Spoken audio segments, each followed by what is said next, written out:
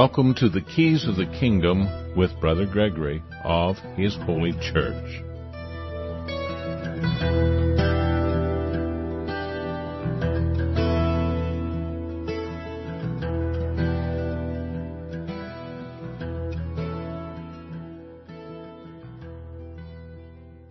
Well, welcome to Keys of the Kingdom. I'm Brother Gregory, and we're going to be talking about the Kingdom of God.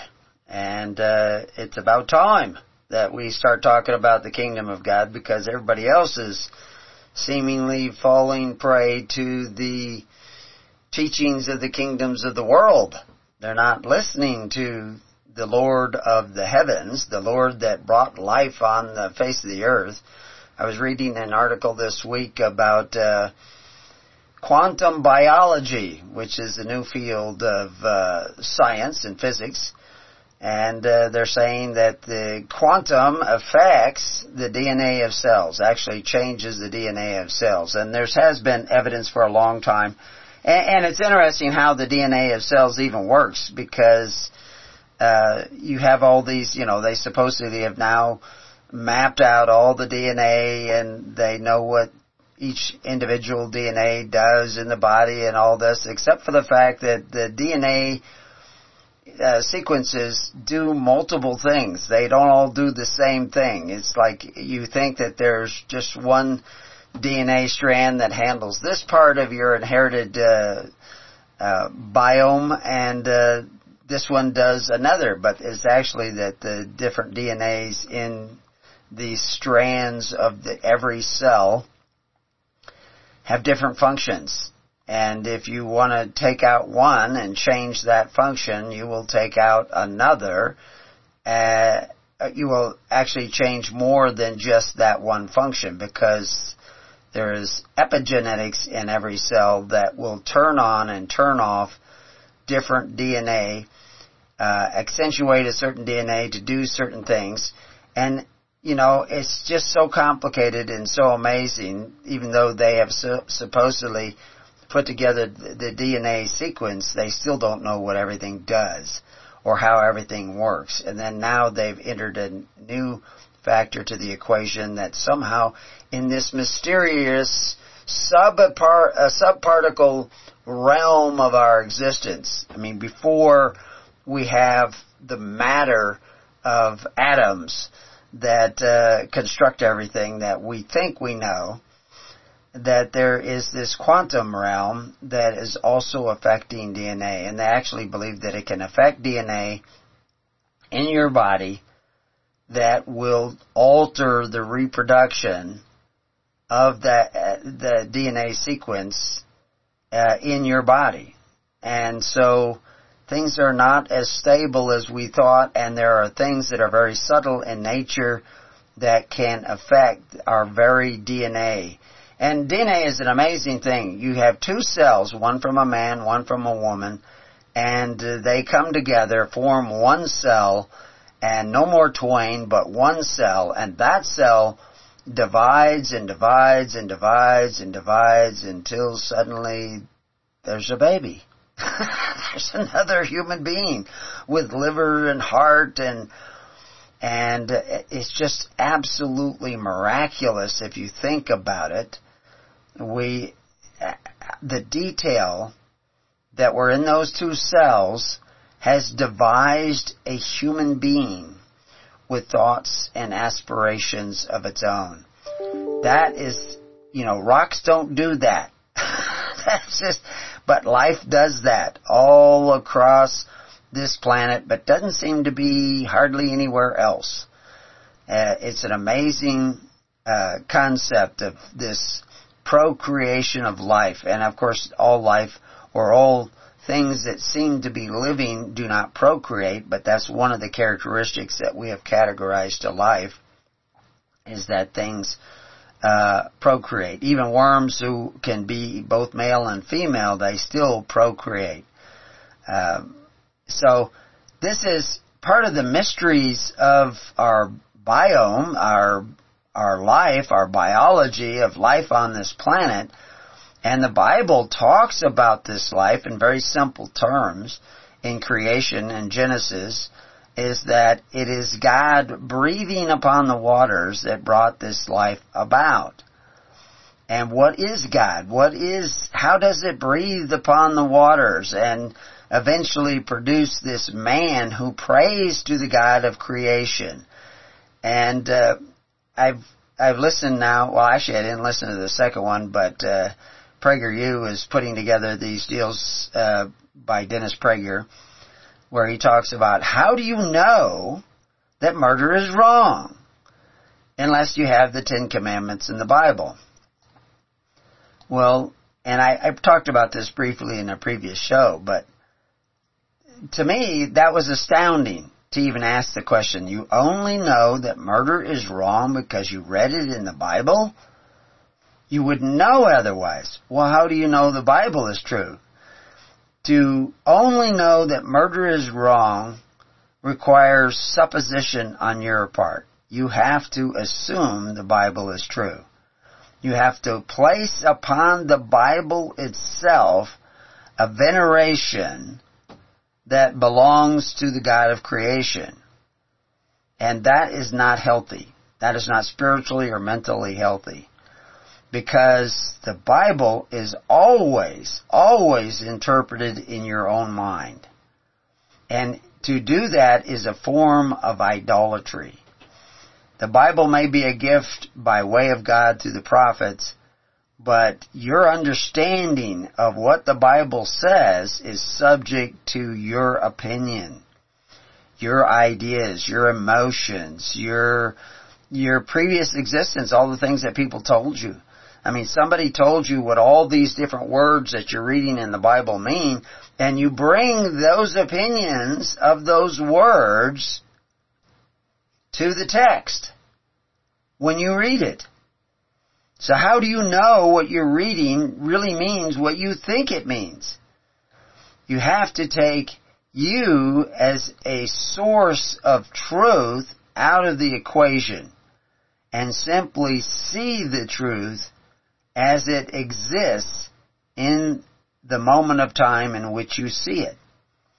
This is the process, or part of the process, of seeking the kingdom of God and His righteousness. You have an ability gifted to you by God to have a relationship with God. Not an emotional relationship, but an actual connection to God where God will show you the truth in the moment. And although the Bible can be a useful gift and tool, the source of that knowing is something that we call the Holy Spirit. And Christ said He was going to send the Comforter, which is the Holy Spirit. He didn't say, I'm going to have a book written that will be your comforter. I'm going to send you the Comforter, which is the Holy Ghost, the Holy Spirit, the Spirit that breathed upon the waters and gave life. That literally can alter your DNA. Meanwhile, out there in the physical realm, emotions can alter the way you think. Fear, passion, all these things can alter the way you think, therefore alter the way you perceive the world around you. And Habakkuk, as we've been going through, we've gone through the first 2 chapters, and we had a preliminary show just introducing Habakkuk, and that's what we're doing now, is introducing Habakkuk, but we're going to do it by reading chapter 3. And Habakkuk is one of those poetic prophets, and the reason a lot of times, there's several reasons why some of the prophets wrote poetry. What we would call poetry. They wrote in this particular style, and Habakkuk 3 is different than Habakkuk 1 and 2. There's a pattern in Habakkuk that you don't see in a lot of other places in Hebrew writing. And it's, like I said, for several reasons. One is so that minstrels and people who traveled about repeating stories, history, etc., when they put it in a poetic form or a song-like form, that it was able to be memorized more easily, more perfectly, and repeated over and over again. And so there's a message in Habakkuk for every generation. It was designed to pass down from generation to generation. It is a timeless message of the prophets, and it is full of symbolism. And even though we have gone into some of the symbolism that is in that, some of the words that they used, and we even done more than what I find in most all of the commentaries on the prophets and the Bible. We actually looked into the fact that many of these poetic prophets were adding extra letters to words on a regular and even sometimes consistent basis. And these extra letters have meaning, and they are adding to the message, which you do not see when you read the English. But you could see if you receive the Holy Spirit, because the Holy Spirit is not dependent upon what you read. You read the Bible, and that's fine, it's great. It can produce good things, because it is your choice to do it. But if you don't have the Holy Spirit, the Holy One, that proceeds from the Mount Paran, then you're not going to get it. You're going to actually probably wreak confusion upon the people around about you and upon your own mind. You need that Holy Spirit. And so, can you tell that murder is wrong without the Bible? Well, if you look around in nature, which we just took a little tiny glimpse at DNA, and this amazing way in which we procreate, where two come together, no more two, but now one, no more twain, but now one, and produce a new life that is the seed of a soul that has some sort of choice in its existence. You know, most of the choices you make are the product of what you have become. It is not you making the choice, but the product of what you have become is the result of choice. And that choice is either you accept the light or you reject the light. You accept the truth or you reject the truth. The truth is all around you. Your senses are seeing it and perceiving it, but you may reject it. Turn your eyes away from the truth and not see it. And therefore that sets up a cause and effect in the universe. Your denial of the truth, usually about yourself, but also about others, will set up a pattern of cause and effect that will alter the reality around you and within you. Denial of the truth sets you up for subjection to the will of evil, the will of others. Because the good don't want to assert their will over you. They don't want to exercise their will over your will. It is only the wicked that want to compel you to act in a certain way, to behave in a certain way, to think in a certain way. That is what we call the wicked. How do I know that? Cause and effect.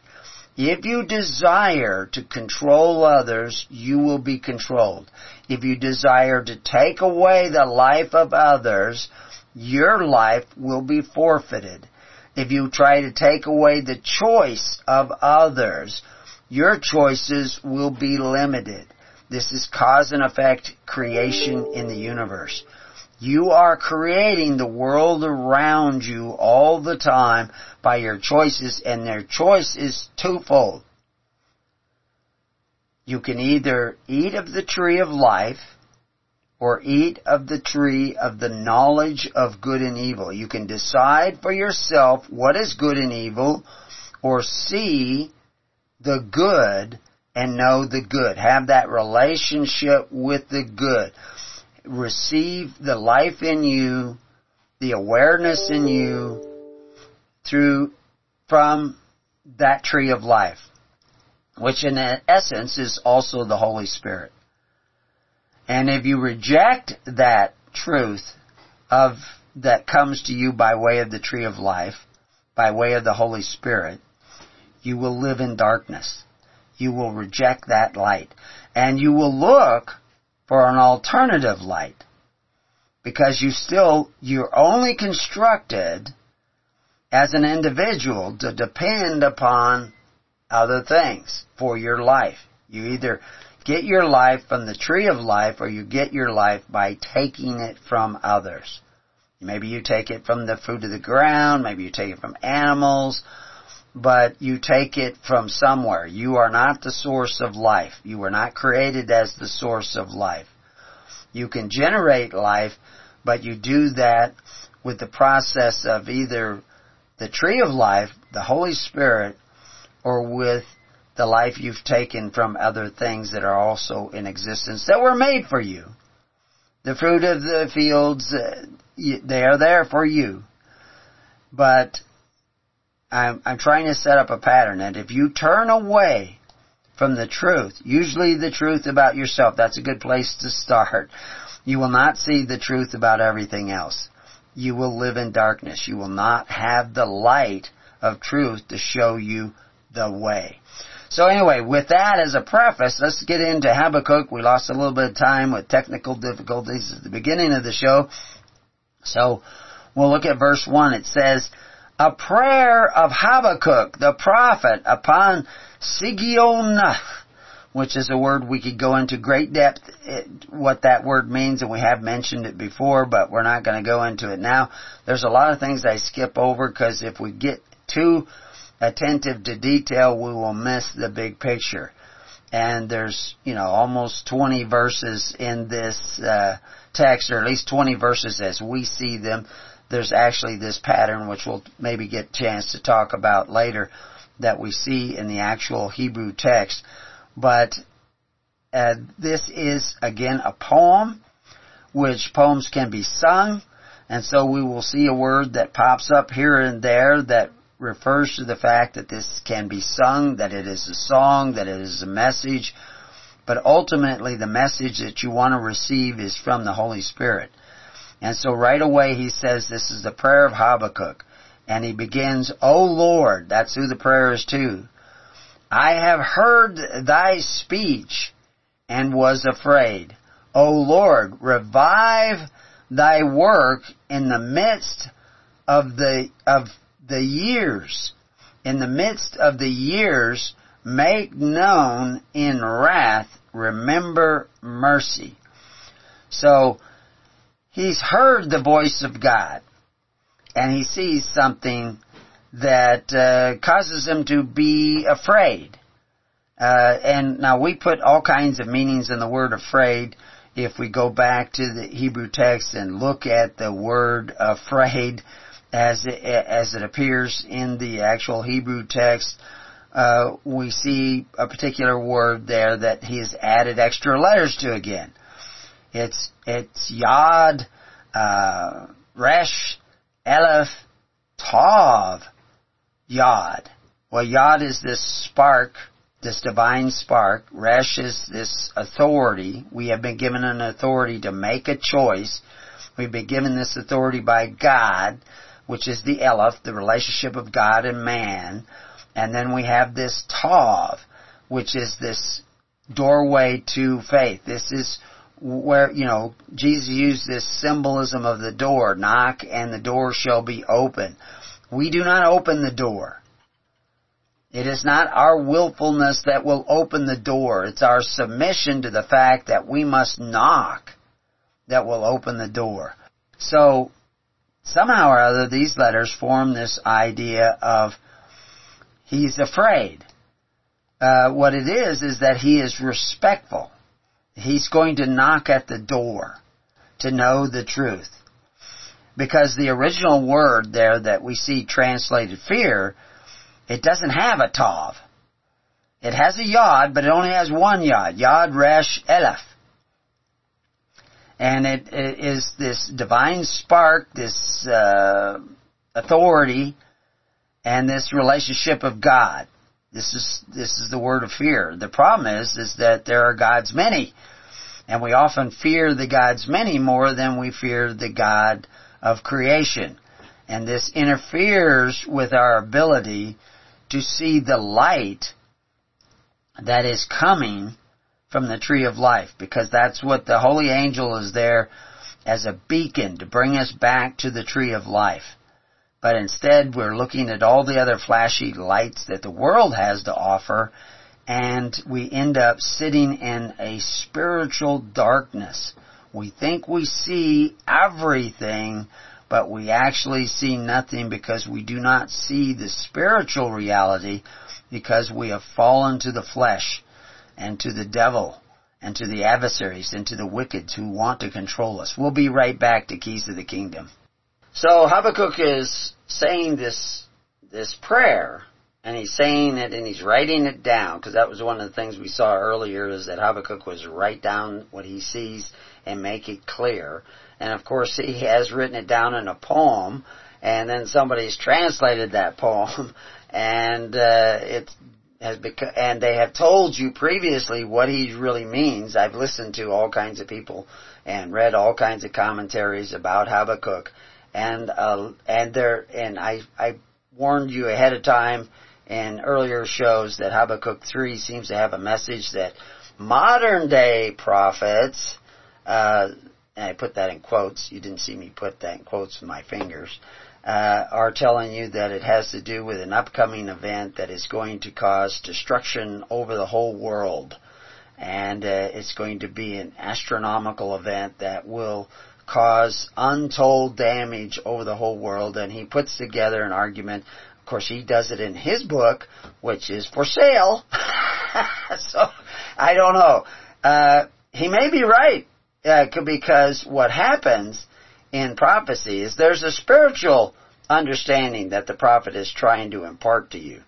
But if you deny the spiritual reality over and over again, this kind of creates a pressure in creation where it can actually bring about a physical manifestation of a spiritual reality. We really want to see the spiritual reality, the spiritual message of Habakkuk, and we will only see that if we return to eating of the tree of life instead of the tree of the knowledge of good and evil. So all the people that are trying to decipher this and Revelation to get this edge on the future, because if we know what's coming, we can prepare for it, and we can survive, because it's all about you, right, and surviving.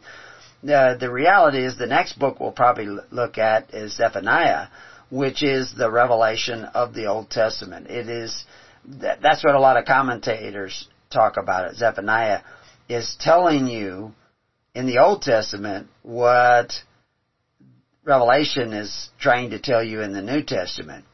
And so most of the people approach Revelation wrong, and they're trying to get an edge on the future, because they know that it's talking in all these symbols. But we won't get into Revelation, because that is a very complicated book. And I have used it when I've written, on what the mark of the beast is.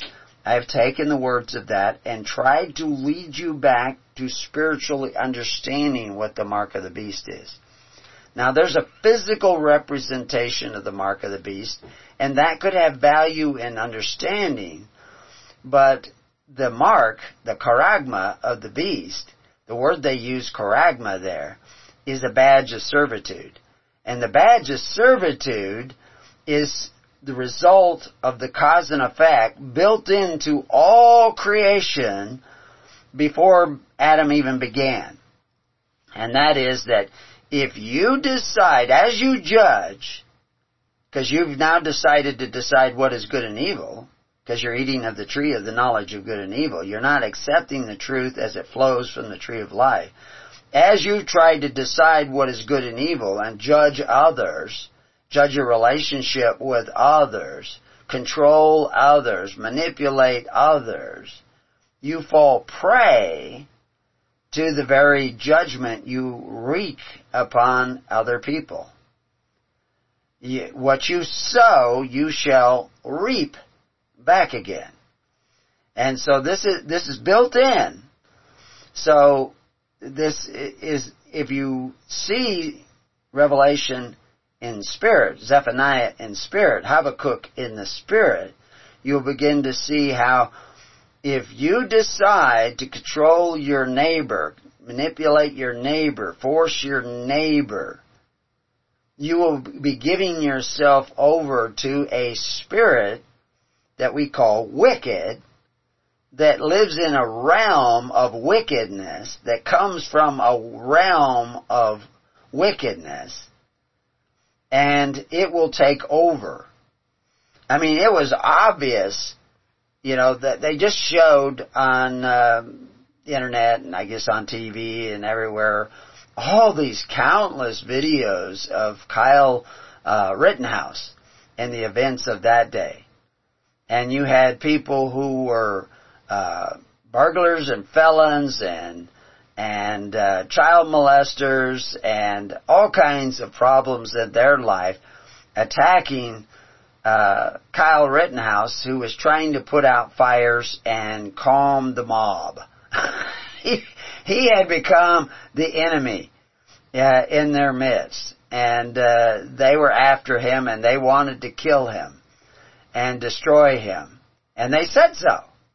And they ran after him. Of course, the media would have you hate Kyle. Much of the media would have you hate Kyle Rittenhouse. And it was, but in the spiritual sense, Kyle needs to understand. He was young and made certain mistakes, and maybe we'll talk about him in the afternoon show. But what I found fascinating there is the play and possession of evil in the hearts and minds of people. And this is playing out in the media, and it's playing out, and I saw so many posts late last night.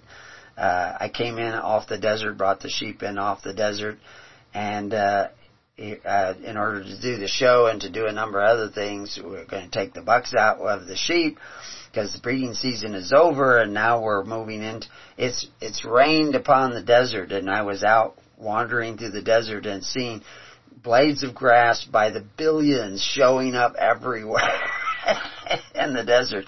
And we have at least a week of warm weather here where all that grass is beginning to grow. All those little DNA strands and all those seeds that were laying in that dead, dry desert, because it had been drier in the last year than I have ever seen, they're now all sprouting up everywhere you see. I mean, you almost can't walk without stepping on something green that's trying to grow up. Whether it will continue to grow up, I don't know. Jesus has parables about seeds being cast out. And so you may be seeing some truth in some of the things that we're sharing with you, but you need to cultivate that. And that is one of the first messages of Zephaniah, is that we are to come together. It is absolutely essential that we come together, because if we do not come together, we will perish. And it isn't because our coming together brings us life. The life comes from the Holy Spirit, but that Holy Spirit needs to be cultivated. The seed dies in order to come alive again. It contains this code of life in it, but for it to live, it must die in the soil and be sprouted again. And that's a little bit of the message we see here in this verse 2. O Lord, I have heard thy speech. Remember, God spoke upon the water. Moses was supposed to speak to the rock. And so this vibration of your speech is sent out of your body and goes into somebody else, goes into other things round about you. But he says, and I was afraid, but not afraid in the sense of fear, afraid in the sense of respecting and having faith in knocking on the door of the Lord. And so he says, O Lord, revive thy work in the midst of the years. And that's not the normal word for years there either. I mean, it is the normal word, but he's added an extra letter. The normal word is Shin Nun He, and that is a year. And he puts a mem in there. He adds a mem to this year. But because when Hebrew is written, all the words go together. It's not separated. They're just contiguous. And he mentions this Shin Nun Yad Mem, which is the fullness of the letters that we see there in the original text. And he has it in there twice. But he talks about in the midst of the years. So he's added this extra word, in the midst, which has several extra letters in it as well. It has a beat on the front and a beat on the back. And a resh in the middle. And another letter along with it. But we won't get into all that. The point is that the word adjacent to the word that we see there with this additional letter mem has additional letters as well, and it's trying to tell us something. And we see that in this word afraid as well, which is next to the word we see as Yahweh, and is translated O Lord, all caps, O Lord. It usually means that is in the original text is this Yad He Vah He, the existing one. See, we have to, the existing one is I am that I am. And you need to be I am that I am. You need to see yourself as you really are. And he talks about in the midst of the years, make it known. And they put in the word known there. And it is not without extra letters as well. So you see this, the letters of this word, also in the word that we'll see here in a second, remember. Because he says, remember mercy. And the word mercy there is basically divided up by the concordance people as this resh he mem. So you have this is what they have there for mercy. But the word remember has these additional letters. Because the original word member is, trying to think of what it is, saying, kaf, resh. But they have added several extra letters here, which begins with the letter Tav. They bring in this faith again, this door that you knock on. And it's Tav Vav, and we'll see Tav Vav often.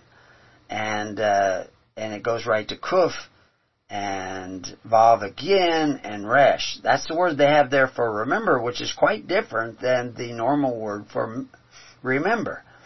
But he's saying, in my faith, remember mercy. As I have faith, as I knock upon your door, have mercy. Because you can't dictate to God. He's going to have mercy if you have faith. If you live by faith. If you don't live by force. And that is very important.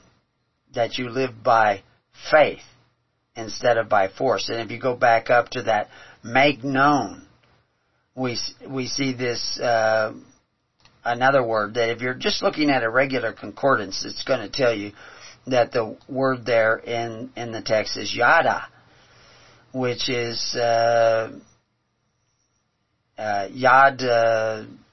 delet ayin. But that's not the word that we see in the original text. We see actually tav vav delet yad ayin. So again, there's that letter Tav again added to there. So is the Tav have to do again with that door of faith, that willingness to look to the tree of life instead of to the tree of my personal knowledge? See, the people are always trying to find out what revelation means. Not always, but a lot of the time there's this spirit in us to try to get knowledge so that we can have power. So that we will know which way to go. But it isn't knowledge. It's the Spirit. It's the Holy Spirit that gives us light and life and controls our DNA so that we're not subject to the DNA manipulations of the quantum realms or of the physical realms, of the mRNA realms or whatever. This is what is going to give you your protection, is the tree of life. And it is built in that if you repent and stop trying to control everybody else and manipulate everybody else for your particular comfort, to make other people pay the price of your comfort, and fast from that desire to control other people, then will God remember mercy. Then your faith will bring the mercy of God. And that's important as we read through the rest of Habakkuk and we start seeing the bad things that are supposedly coming, which are not really bad things, they're really good things, but a lot of people are going to receive them as bad things, including like hot coals upon their heads. But anyway, so we hope God remembers mercy if we have faith. Verse 3, God came from Teman, and the Holy One from the Mount Paran. And we see this word Selah, which is reminding us that this is a poem and a song. And this word Teman, it's not the normal word again for Teman. It has an extra letter, an extra mem in it. And we can look at Paran as well, and the words that are adjacent to it. But basically, we're just going to accept the fact that God comes from somewhere. This Holy One comes from somewhere. And the Holy One is the Comforter. His glory covered the heavens, and the earth was full of His praises. And His brightness was as the light. He had horns coming out of His hand, and there was the hiding of His power. Now, does this have a spiritual meaning? Does this have a physical meaning? Something in the heavens, covering all the heavens, visible. Now, when they say covering, it could mean that it's visible from all the heavens. And this is what the modern-day prophets are trying to, some of these people, self-proclaimed modern-day prophets, are trying to say that we're going to see something coming in the skies. It's going to be brought about and bringing destruction upon the earth. Is that, once you're gripped with that fear of that, you may miss the spiritual significance of what is being said here. You remember I told you in a recent show that God is speaking to all of you right now. But that you're not doing what verse 1 says, or verse 2 actually said, is that you're not hearing what God is telling you. And if you interpret this Habakkuk as the reference to this thing that we're all going to see in the sky, which may actually come, I don't know if it does or not, you will miss the spiritual message. And this was written to give you a spiritual message that is timeless. So you don't want to be gripped with the fear of these modern day prophets who say that this thing that we will see coming in the sky will have these fingers of light and will be seen by everyone in the heavens, and the earth was full of its praise. In other words, they were full of astonishment of this thing's coming. We could look at that word praise, but we want to clip along here. And His brightness was as the light. He had horns coming out of His hands. Hands are what you do things with. So there were horns of light coming out of its existence, and there was this hiding of His power. You couldn't see exactly what the power of this thing was, the power of its influence. But anyway, it says in verse 5, before Him went the pestilence, and burning coals went forth at His feet. Now, is this again spiritual or is this physical? These modern day prophets are going to tell you that it's physical, and you're going to miss the spiritual.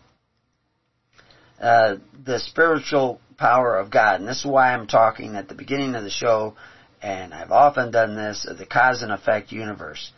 That God, a lot of people say, how do you know it's the Holy Spirit? And so one of the things I always told my kids, when in doubt, don't. And because they don't know, is the Holy Spirit telling me to do this? And you'll find yourself arguing. Well, I think the Holy Spirit is telling me, and I think that I should do it this way, and I think that I'm being led to do this. Are you filled with peace in this decision? Does this fill your heart with peaceful compassion to the whole world? Or does it fill your heart with fear and anxiety? Well, if it's fear and anxiety that you are feeling inside you, fear in the sense of insecurity, then it's probably not the Holy Spirit. You're misinterpreting something.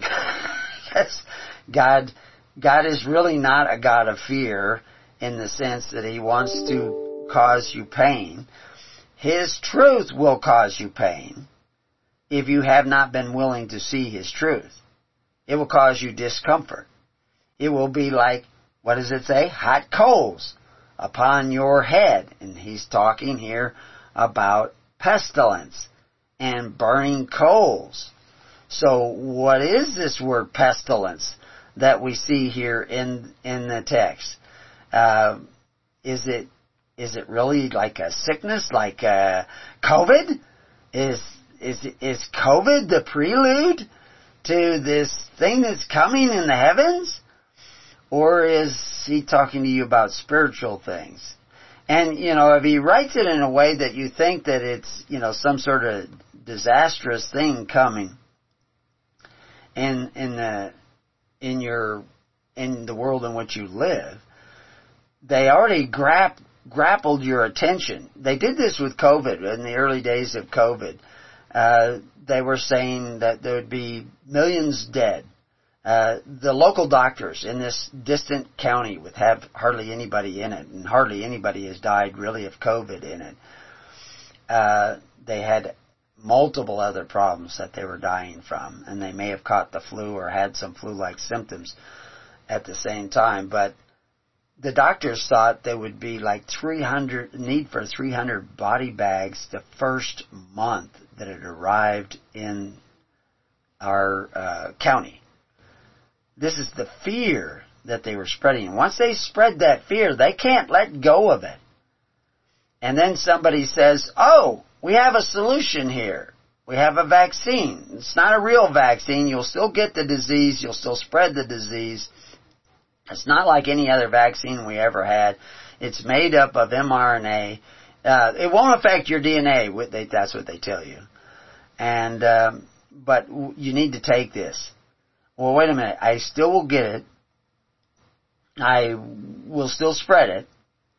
But I need to take this, or I can't go back to work. And everybody goes, yeah. Whoa. What are you thinking? And immediately, almost immediately, the countries that began to take the vaccine began to show the efficacy of lowering symptoms. That's all it was going to do, is lower the symptoms. That efficacy, they said it was at 95, then 86, and then 70, 75 or 74, and then it drops down to into the 30s. And so you have to have a booster. Booster 1, booster 2. Just a local person that I know just went and got his booster. And he said he's never been so sick in his life. And he doesn't realize that, and he's running fevers. Well, if you're running fevers, you're probably shedding something. So anyway,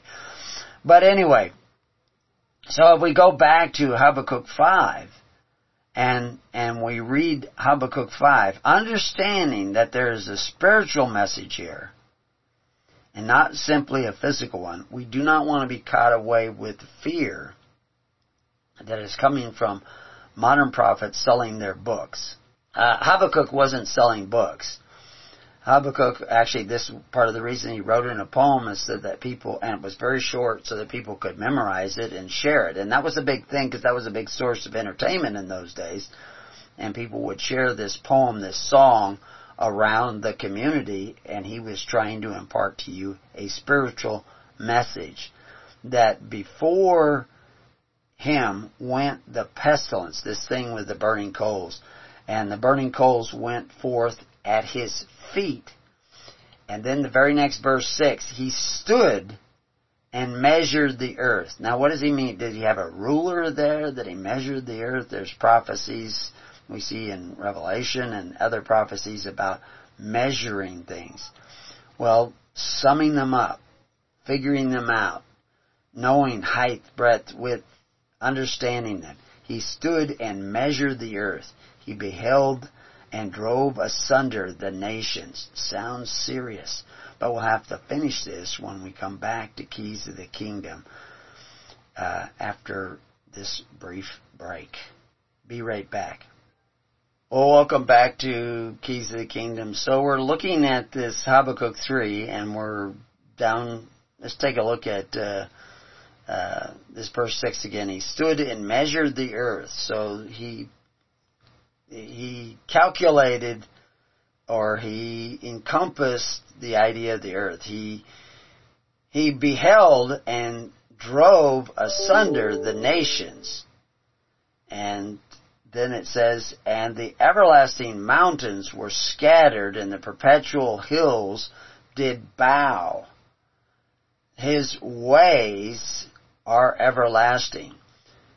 Again, in this cause and effect universe, the mountains are peoples, hills are peoples, and no matter what you do, your nation, whether it's the nation of Nimrod, or the nation of Kor, or the nation of Beelzebub, they will have to bow asunder to this cause and effect that is always present. You're not going to get away with anything.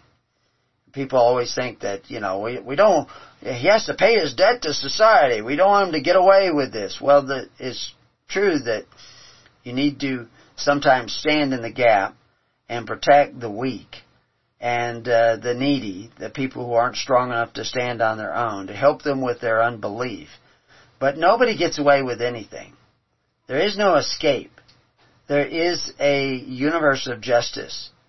And they talk about this in Habakkuk. They also will talk about it in several of the other prophets, is that there seems to be this delay. This is, be patient. It's coming. You're not going to get away with anything.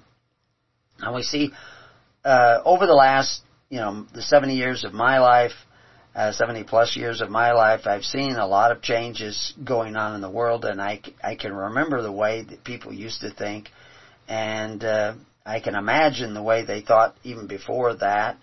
And there is a huge change that is going on in the world, and more and more people are sitting in greater and greater darkness. But the cause and effect of the universe is everlasting. It's still here. It's not going away. It's quantum. It's beyond our physical influence. It will influence us. We will not influence it. To think so is witchcraft. It is the idea that you can conjure up and change the laws of the universe. No, you cannot. You cannot escape them. So verse 7 starts out, I saw the tents of Cushan, sight unknown in affliction. Cushan is blackness. That's what the actual word means. And then it goes on to say in what seemingly is the same verse, at least it's numbered 7, and the curtains of the land of Midian did tremble. So this particular verse 7 is different. Actually 7 and 8 are also, they're both different. In Habakkuk, there's this pattern I told you about. There's a rhythmical structure to the composition of all the verses except for 7 and 8 and possibly 13, which may have been added. It may not be in the original Habakkuk, because it falls outside of the usual pattern, this rhythmical structural pattern that consists of lines each containing exactly 3 words, but 7 and 8, not so. So if we read 8, was the Lord displeased against the rivers, Was thine anger against the rivers? Was thy wrath against the sea? That thou didst ride upon thine horses of salvation and thy chariots of salvation? So why did 7 and 8 suddenly break from this pattern of 3 words and this rhythm? Was it a chorus? Did Habakkuk add it in there and it's outside of the regular rhythmic pattern of the message, or was somebody else that they added in much later? I don't know. It's in there though. I do know that if you look at this word for horses, they've added extra letters again. A Yod Kaf has been added to this, and this particular word with these additional letters also appears in Micah. And so we see this particular pattern of words that is supposedly it's translated in several different ways, but horse is the normal basic word, which is Samek Vav Samak. But a horse is a very symbolic thing, just like a tree, as a horse did so many things. The word was actually even translated crane a couple of times, horseback. Then you can add it with other words as well. But it is associated with the idea of swift, because a horse had this power of running swiftly. But they added this Yod Kuf to this word. So what does the Yod Kuf do? Yod is the divine spark, and Kuf has a meaning of its own. And there are several other words that we see here that they have added letters to. And so we can ask, what is the significance of this? The word salvation, for instance, is in there. Salvation is deliverance. So somehow there's a deliverance that we're talking about, where somebody is saved from something. So the horses of salvation and thy chariots of salvation. So he's talking about something that has to do with deliverance, the horses of deliverance and the horses of salvation. And if you look at this word that we see translated chariots all the time, it has a Tav Kaf added to it. Tav, again, is that letter for faith. This Kaf is this crown. So it's a kind of a crown of faith. And we saw that in this previous word that also had the Yod Kaf. So this divine spark crown. So anyway, the point is that if we're looking at these this extra verses of 7 and 8, it does talk about thou dost ride upon thy horses of salvation and thy chariots of salvation.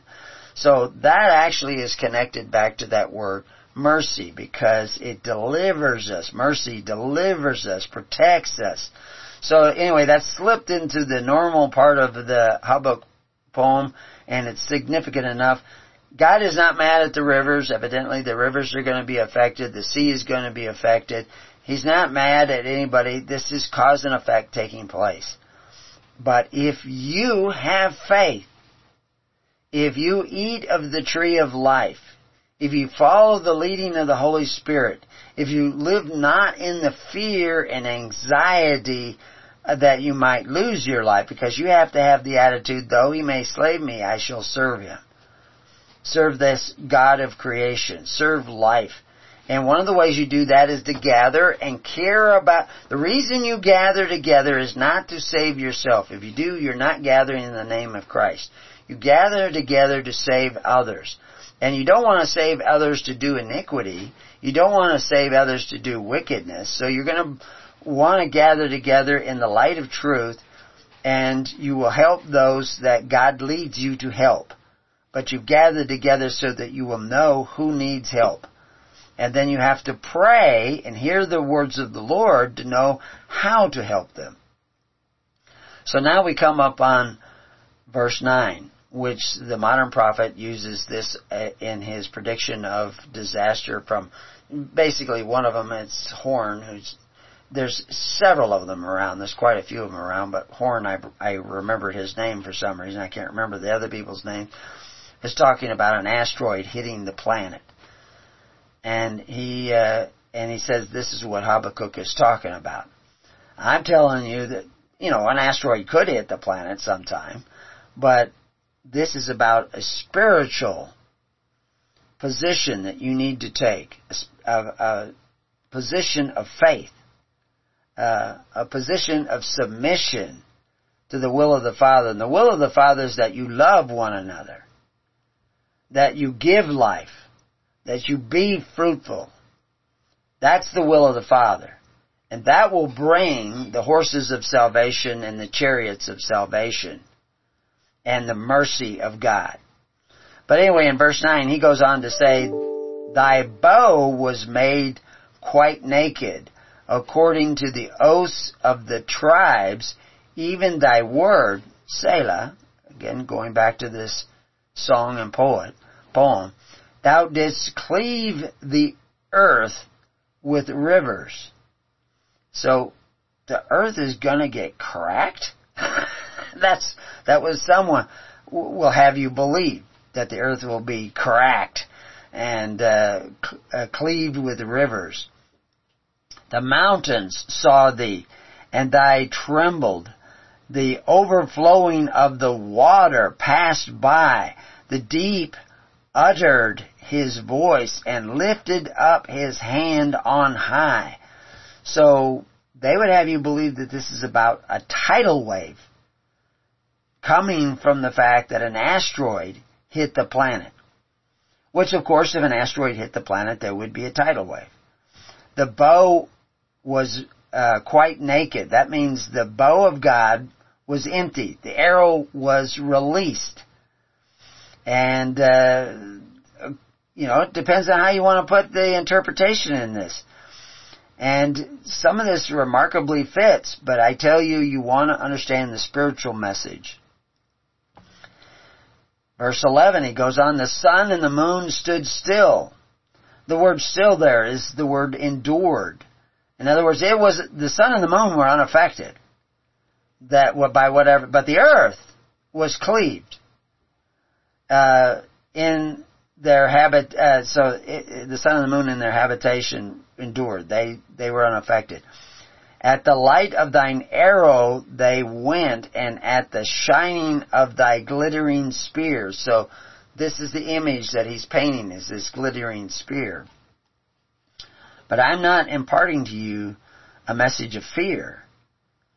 I'm telling you that this is a spiritual message first. And the pestilence is that we have not been doing the will of the Father. We have not been doing what Christ said. And all our other programs show you how we have not been doing the will of the Father, and therefore the will of Christ and the message of Christ. We're not really following Christ. We're saying we're following Christ. We're saying we're following the Bible, but we're not following the Spirit of Christ because the fruit tells us so. The works that you're doing tell us so. So verse 12, thou didst march through the land in indignation. Thou didst thresh the heathen in anger. Now, of course, God doesn't get angry like we think of anger. Some of the people that were injured in the riots and even killed in the riots where we mentioned Kyle Rittenhouse, just as an example, that they were very angry. They seemed to be full of hate. Kyle was like a babe in the woods, surrounded by this hate. And I guess there was an outburst in his testimony where he became extremely emotional. He was overwhelmed by that hate and anger. He was trapped, surrounded by it, and had no means by which to deal with it. Although he acted, I'm surprising, like the guy who was about to shoot him, pointing the gun at him, the guy who illegally was carrying the gun, because he was a felon, which the jury doesn't hear that he was a felon and that he didn't have a right, he didn't renew his concealed weapons permit because he couldn't, because he was now a felon, because he had been convicted of, I guess, first-degree burglary or something like that. But anyway, he pointed the gun, moving towards Kyle, and Kyle fired and shot him in the arm. Amazing. And he didn't take his life. So the reality is that Kyle was overwhelmed by all this anger and animosity, and it swept towards him because Kyle did not have the chariots of God's salvation. He evidently had some sort of divine protection there because he made it through it all. And hopefully he will grow more and more in his understanding of what is true and right. But the horses of salvation and thy chariots of salvation, they will save you if God wants you saved. If God wants you saved, it's probably because you've knocked at His door of faith. And instead of living by force and fear and violence, which is the way the most of the world has gone, you have turned around, repented of that, and tried to live not of force, but of faith. Not of fear, but of faith. Not of violence, but of charity. You have given the right to choose back to the people. You're not trying to take away the right to choose of the people. You're actually coming together in righteousness to take care of one another in faith and hope and charity and love instead of force and fear and violence. So, this, we see in this verse 13 that thou wentest forth for the salvation of thy people, even for the salvation with thine anointed. Thou woundest the head out of the house of the wicked by discovering the foundation unto the neck. So what is the foundation unto the neck? Well, it's part of the song, Selah. Thou didst strike through with his staves the head of his village. They came out as a whirlwind to scattereth me. Their rejoicing was as to devour the poor secretly. So what does this have to do with this thing that we see in the heavens, with the fiery cold feet and that don't move the sun and the moon? But this has to do with the house of the wicked. The house of the wicked was trying to hit the leaders of every village, every small group of people. They came out as a whirlwind to scatter the people. And their rejoicing was as to devour the poor secretly. Well, that's going to happen. We're going to have runaway inflation now. People have been the slothful shall be under tribute, and so much of the gifts, gratuities, and benefits have been coming from the state, bringing people more and more under tribute, pushing their children, cursing their children with more and more debt.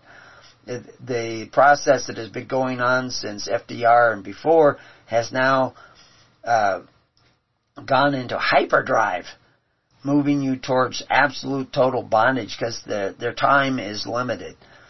Thou didst walk through the sea with thine horses, through the heap of great waters. So, the horses of what? The horses of salvation. They will pass through the sea. Like the Israelites passed through the sea when they had the sea at their back and the armies of the Pharaoh coming down upon them. When I heard, my belly trembled, my lips quivered at the voice. Rottenness entered into my bones, and I trembled in myself, that I might rest in the day of trouble, when he cometh up unto the people. He will invade them with his troops. And of course that could be a prediction of physical troops coming. It could also be a prediction of, the horses were the horses of salvation. Are all the horses mentioned here the horses of salvation, or are they horses of evil troops, of wickedness? He started talking about the house of the wicked by discovering the foundations unto the neck. Well, the foundation of the wicked is that they want you to decide for yourself what is good and evil. That will lead to you oppressing your brother, like Cain oppressed his brother and oppressed the people of the city-state of Cain. Nimrod. How did Nimrod rise to such a power? Was Nimrod's tower an actual building? Well, there probably was an actual building.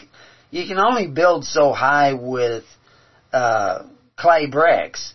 Now, maybe he built it with stone, and you can get up as high as the pyramids. But really what the pyramid is all about is a pyramid of people building upon the foundation of the necks of their brothers. And that's the city of blood, which we've talked about in earlier Habakkuk, talking about the city of blood, which we will also see when we look at the very next prophet, talks about a city of oppression. This is a common theme, slightly translated differently in the different prophets, but a city of blood is a city that is built by biting one another, by robbing the poor, by oppressing the poor secretly, by those who are poor in spirit and don't see it coming. When I heard, my belly trembled, my lips quivered. At the voice, rottenness entered into my bones, and I trembled in myself, that I might rest in the day of trouble, when he cometh up unto the people. He will invade them with his troops. Who? The house of the wicked? Although the fig tree shall not blossom, neither shall the fruit be in the vines, the labor of the olive shall fall, or fail, and the fields shall yield no meat, and the flock shall be cut off from the fold, and there shall be no herd in the stalls. So this talks about, well, they did say pestilence was coming first, but now we're talking about famine. Yet I will rejoice in the Lord, I will joy in the God of my salvation. So he's talking about the house of the wicked bringing all this stuff, attacking the poor and creating shortages of food and shortages of, certainly of meat, because they seem to be very interested in reducing the amount of meat intake of the people. But yet, with all these bad things coming from the house of the wicked, remember the word I mentioned that has a be it at the beginning and a be it at the end. It's the house. The be it is the house. And all this stuff is in the letters. If you're looking at the letters as symbols of ideas, forming words that are symbols of ideas. But you need, in order to figure out all this complexity, just like figuring out all the complexity of your DNA, you need the Holy Spirit that created the DNA to begin with. It created the idea of DNA. Created the idea of creating, of procreating. You need that Holy Spirit. You are not going to figure it out with your intellect. Stop thinking your solution is the tree of knowledge. Stop reading the Bible, Zephaniah or Revelation, as if you're going to get an edge on God's creation. And start going to God Himself. In order to do that, you have to knock at the door of faith and realize that God is in control. Yet I will rejoice in the Lord, Yadeh Vaheh, the God of heaven. the existing one. Because I'm willing to see myself as I exist.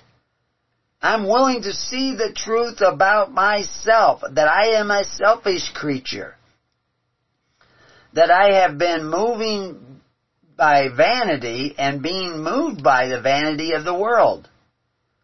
And I will now do what Christ said to begin with, what Moses was trying to teach the people, what Abraham was trying to learn himself, which was to live by faith, to walk in this world by faith, to knock on the door of faith, to gather together in faith, in hopes of not saving myself, but in saving others.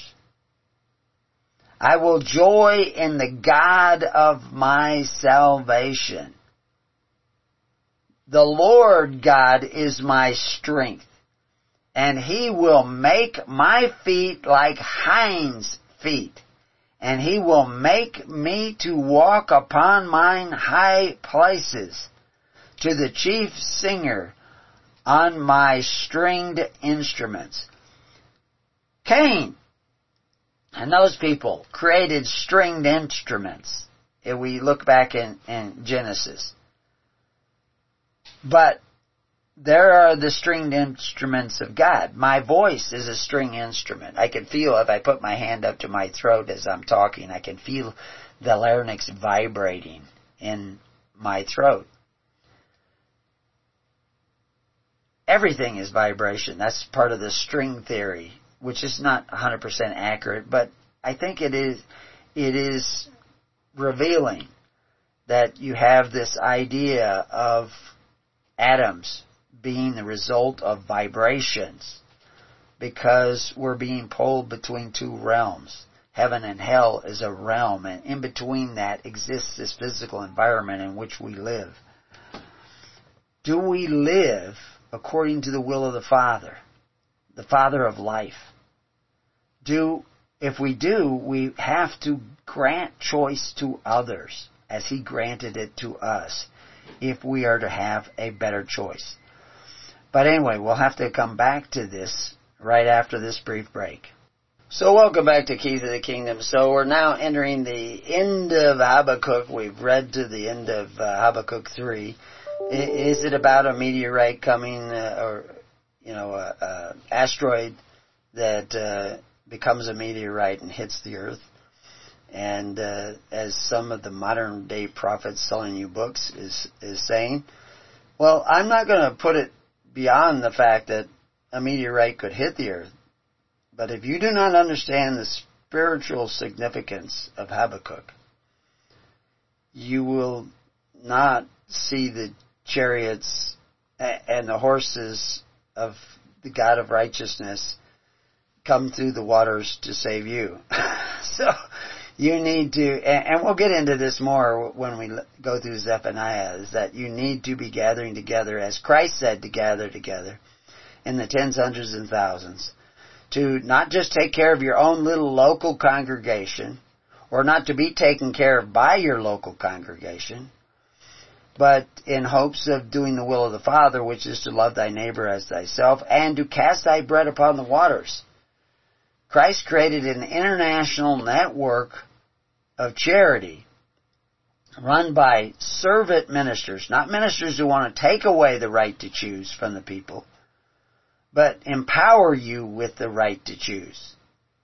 This is the war that's going on now. They want to take away your right to choose. The people in the riots, they wanted the right to choose to set fires to other people's property. They wanted the right to do that. And somebody came along with a fire extinguisher to put out the fire to protect the property, and he became enemy number one. They wanted to kill him for putting out a fire. That's what, and the media tries to make heroes of the rioters and the evil person of the guy trying to put out the fire. Because the media serves the God of unrighteousness. They have given themselves over to the God of unrighteousness. They cannot see the truth. They sit in darkness. And they have a great awakening ahead of them or great destruction. But as I said at the beginning of this, when we were talking about this prayer of Habakkuk, the prophet upon Siganoth. Well, that word Siganoth, it only appears twice in the Bible, and it doesn't appear as it appears in Habakkuk. It appears also in David, I think, in the Song of David, Psalm 7, verse 1. But it's different in Habakkuk. In Habakkuk, he adds a tov to this word that could change its rhythm, but it's a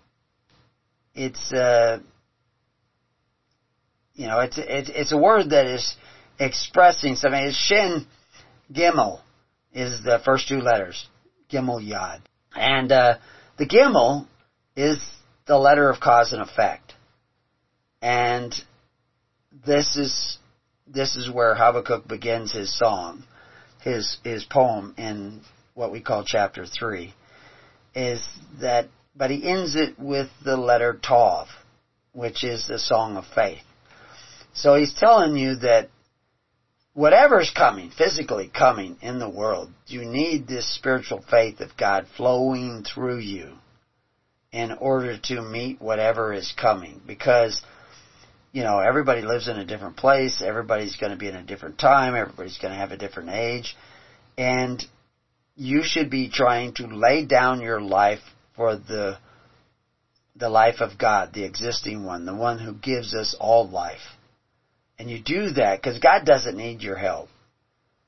You need to help others, that you will grow in the Spirit of God so that the horses of salvation can be there for you. But you do it out of love of the way of God. And the way of God is to give life. And part of life is choice. So you want to give choices to others. So you need a government that gives you choice, not a government that takes choice away. And the governments of the world are trying to take choice away from you.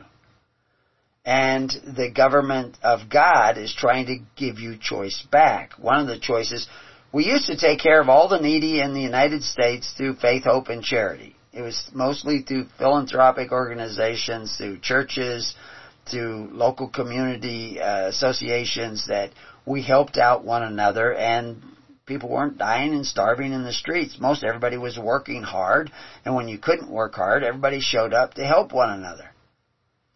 That's what made America great, not the Constitution, not anything else other than that, is the fact that people took the time to help out their neighbor, to be there for their neighbor. The number of people that say that Kyle should have just stayed at home, like they did, the cowards. Their town was burning down. Businesses were being destroyed. People were being attacked in their streets. And they say their solution is let's just all stay home and hide, and maybe the rioters will go away. They won't see our house. Turn the lights off and they won't stop here. What cowards we've become. We are not the land of the free because we aren't the land of the brave. And we become those cowards because we have not exercised courage and faith. And this is the problem. So the Song of Faith of Habakkuk is telling us something about what we should be doing. And when we look at what we're doing, we see that we're not doing what we should have been. There's the Song of Moses and the Song of the Lamb. Don't they also include faith? Because according to Revelation, it's those who learn the Song of Moses and the Song of the Lamb, which are the same songs. They're in harmony with one another. Old and New Testament are in harmony. Once you understand Old Testament, you will know that. If you think they aren't, you don't understand the Old Testament. Moses was teaching the people how to live by faith. Christ was telling them they had to live by faith and teaching them also how to do that, which may include you laying down your life for your fellow man. Willing to lay down your life to go out there with a fire extinguisher and put out the fire for your neighbor and to protect him. That's the hatred towards poor Kyle is shocking. But this is the hatred that will be for any real Christian. I'm not saying he is a real Christian. I don't really know him. I find it a fascinating story that is unfolding in real time in our world. But it's symbolic of what's going on in our own hearts. So we see in verse 1, 6 through 9, 9 and 12 and 14 and 19, this hymn of Habakkuk is described as a future manifestation of the Lord. Because the cause and effect always involves this flow of time, this mem of years. And he tells us in prophecies to wait for it. It's coming. And there's a pattern to God's creation. That if you go against the primal spirit or pattern of God's creation, you know, God gave us choice, and you've been busy for the last 100 years of taking choices away from your neighbor. You send your kids to public school. He has no choice as to whether or not your neighbor can support that school or not. He has to, or you will take away his house. Because you would rather have his house taken away than you not have free stuff from the government. That is totally the antithesis of the message of the Bible. I have not heard PragerU mention that. I'm pretty sure that Ben Shapiro does not send his kids to public school. I'm just guessing, but I would suspect that that's true. But he still thinks that there needs to be a social safety net. By the civil government, when we get into Zephaniah, we will take a look at that. Now, the social safety net is supposed to be by the people, not by the government. If it's by the government, it's by force. John the Baptist wasn't going to do it by force. He was going to do it by charity. Jesus was doing it by charity. Moses said do it by charity, free will offerings. But you're going against the pattern of God. And Habakkuk is telling you there are consequences for that. Because we live in a cause and effect universe. And he's telling you that those consequences will come, and the bow of God will be emptied. The arrows of God will be coming upon you in whatever form. Because they secretly want to steal from the poor. They want to take a bite out of one another. And the seas will rise up. The seas are usually people. Now, there may be a physical manifestation of seas rising up, but it won't be because of global warming. Although chances are there might be a slight global warming, but then if something like this happens, there'll be global cooling. But the critical thing is the Spirit of God flowing to you. Well, are you living by faith? Are you dependent upon governments that take away the rights of choice of your neighbor, who turn the people into merchandise? Your covetous practice, according to Peter, will turn you into merchandise. Archibald said that if you take away the right to choose, you become a thing. That's like a human resource, a merchandise. If you want the chariots of salvation and the horses of salvation to come to you when you're in the midst of the rising seas and dividing rivers, you need to sit down in the tens, hundreds, and thousands as Christ commanded. You need to be a minister. If you think you're a minister of Christ, and you're not making the people sit down in the tens, hundreds, and thousands, you're self-deceived. You're ignorant of the message of Christ. If you've got them to sit down in tens or even 100 in your local little church, but you're not in that network of rank upon rank of people casting your bread, you will not have anybody to send to Galatia or Corinth. And you will not have Galatia and Corinth sending anything to you. Because you're not thinking kingdom. You're just thinking your little kingdom. Your little village. And that the house of darkness wants to destroy. And is destroying now because you're not preaching the gospel of the kingdom, where you take care of one another through faith, hope, and charity. You're still preaching the gospel of taking away the right of your neighbor and forcing the contributions of the people. You're not even preaching John the Baptist, much less Jesus Christ. This future manifestation is upon us now. This structure and composition of this poem going through, this song going through and telling us that the nations will be destroyed. I mean, the same thing when I did an afternoon show on Mammon, and I have to go back and finish that. There's so much to this Mammon, but that's entrusted wealth. Back in 1913, 1916, 1933, we created the largest trust in the history of the world, which is and the only thing in that trust now is you and your children.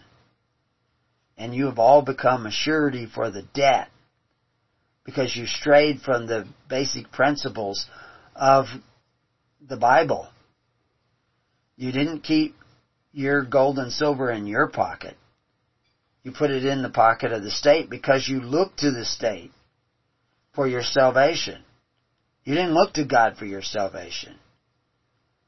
You looked to the government to do what you should have been doing for yourselves.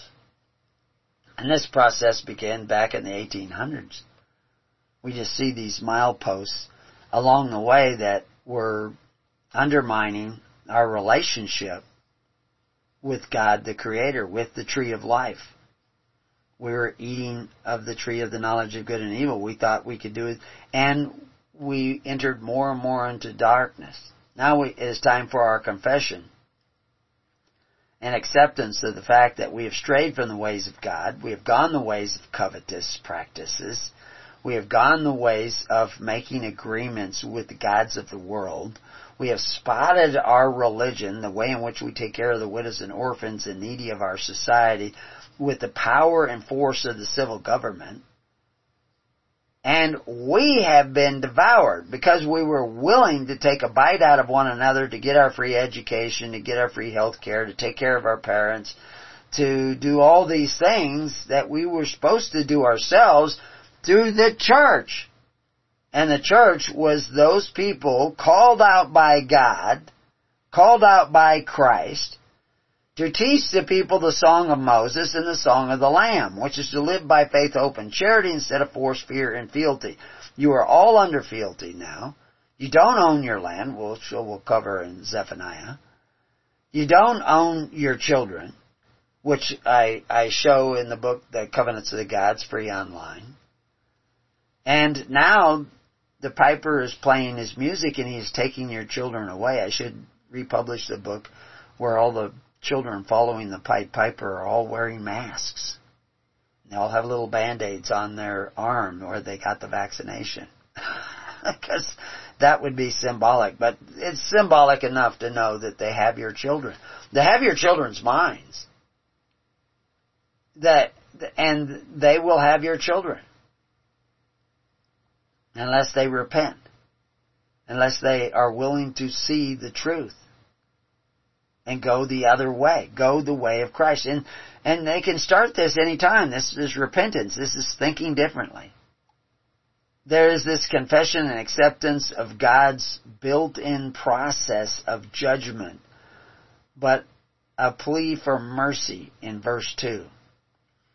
Which only comes with mercy to others. You have to show mercy to others. You have to give them back their right to choose. As we judge, so shall we be judged. That's built in. That's the gimel of the system.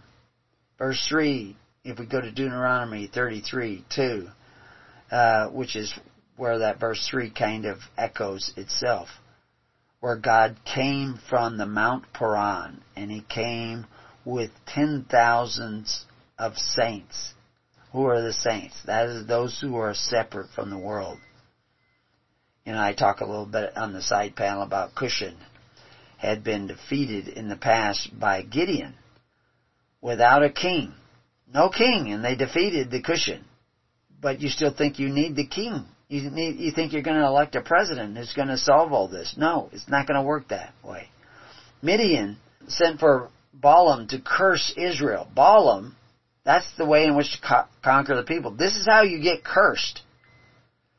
The greatest destroyers of liberty are the givers of gifts, gratuities, and benefits, because you will sit in your house thinking that it's not my job, it's somebody else's job to take care of the needy, the poor, the oppressed, the attacked, the firebombed. That's not my job. But it is your job to be a defender of the weak and a purveyor of righteousness. But you have fallen to Balaam. You're back, God hates the deeds of Balaam. He hates the deeds of the Nicolaitans. And the deeds of the Nicolaitans and the deeds of Balaam is they turn their neighbor into the bread and wine of their society. They force their neighbor to contribute to what they want. They take away the right of their neighbor to choose. And they themselves will go into bondage. Done deal. Midian seduced God's people into idolatry. What is idolatry? It's when you make gods of men who are going to make choices for you. And those men become corrupted by the power you've given them, and evil that wants to see you destroyed, wants to see the wombs of your daughters dry up and shrivel. This is the part of the prophecies of the prophets. You become bread for the rulers of society. This is what they wanted Jesus to turn the stones with the living stones, the ministers, into bread for Him. I do not want to turn the ministers of His holy church into bread for me. I want to return the right to choose to the people. Because only when you choose, you have to choose wisely, choose to eat of the tree of life rather than the tree of the knowledge of good and evil, will you truly be set free. And you have to be willing to confess the fact that you have taken delight, and your parents have taken delight in the wages of unrighteousness. That's the rewards of taking away from your neighbor through civil powers, through men who exercise authority one over the other. You should not have ever let your social welfare systems be taken over by men who exercise authority. Christ said it was not to be that way with you. It has been. And now the bow is about to become naked. And the judgment of God is going to come upon you in many ways. It already is. It has darkened your eyes so that you could not see this. I'm just shocked at how people can listen to liars on the TV and they cannot tell that they're lying. Even when you give them the facts, they still can't tell that they've been listening to liars. Because they sit in darkness. And they devour the poor secretly. You've been doing it through your covetous practices. I tell about the widow lady who was paying on a shack in the middle of the desert at the end of a road so filled with ruts you can barely get a regular car down it. You need four-wheel drive. She can't drive anymore at all, so we have to take her stuff that she needs. She was paying more in taxes for that, and we finally got it reduced. And we didn't do it by sitting in our house trembling. We did it by confronting people and saying, look, this is unright. This should have never been. We had talked to people after people, but now finally people are beginning to wake up, and more opportunities. Recently, they had this mandate, everybody has to get vaccinated. And so they were trying to mandate that county employees in this county had to get vaccinated because they were contractors with the federal government, because we rent space at our local airports, at Little Nothing Airport, hardly any planes there. We're very isolated, but they were trying to dictate to us, and they said, no way. We're not contractors. You're renting from us. You don't like it? Go find yourself another airport. You can't dictate us here. It's like talking to the Wicked Witch of the East. You have no power here. You know, be careful that somebody doesn't drop a house on you. Now, we're not foolish enough to know that we have no power on our own, or to think that we have any power in ourselves. We have to start turning around and waking up to the truth that we've been doing this the wrong way. I've seen a number of adventures unfolding here, but you have no idea who the horses of salvation are. It's a poem. And yeah, just as God is a spiritual influencer of our existence, that spiritual influence will manifest itself into physical form. If you commit to the Spirit, do not put the form ahead of the Spirit. That's what got you into trouble. The Spirit cometh first. The Spirit giveth life. The Spirit of God is to love thy neighbor, not covet his goods, not covet his right to choose, not take away his right to choose. You go enter into a congregation, the first thing you want to do is start taking away the right of other people to have the thoughts that they have, to think the way that they think. You're supposed to bring the light into the room as a vessel of the Holy Spirit. You are not the light. Your knowledge is not the light. Allow God to be God, and you will be set free. But we're out of time, so join us on the network at preparingyou.com or hisholychurch.org. Sit yourselves down in the tens, hundreds, and thousands before the bow of God is empty. God bless. Peace on your house.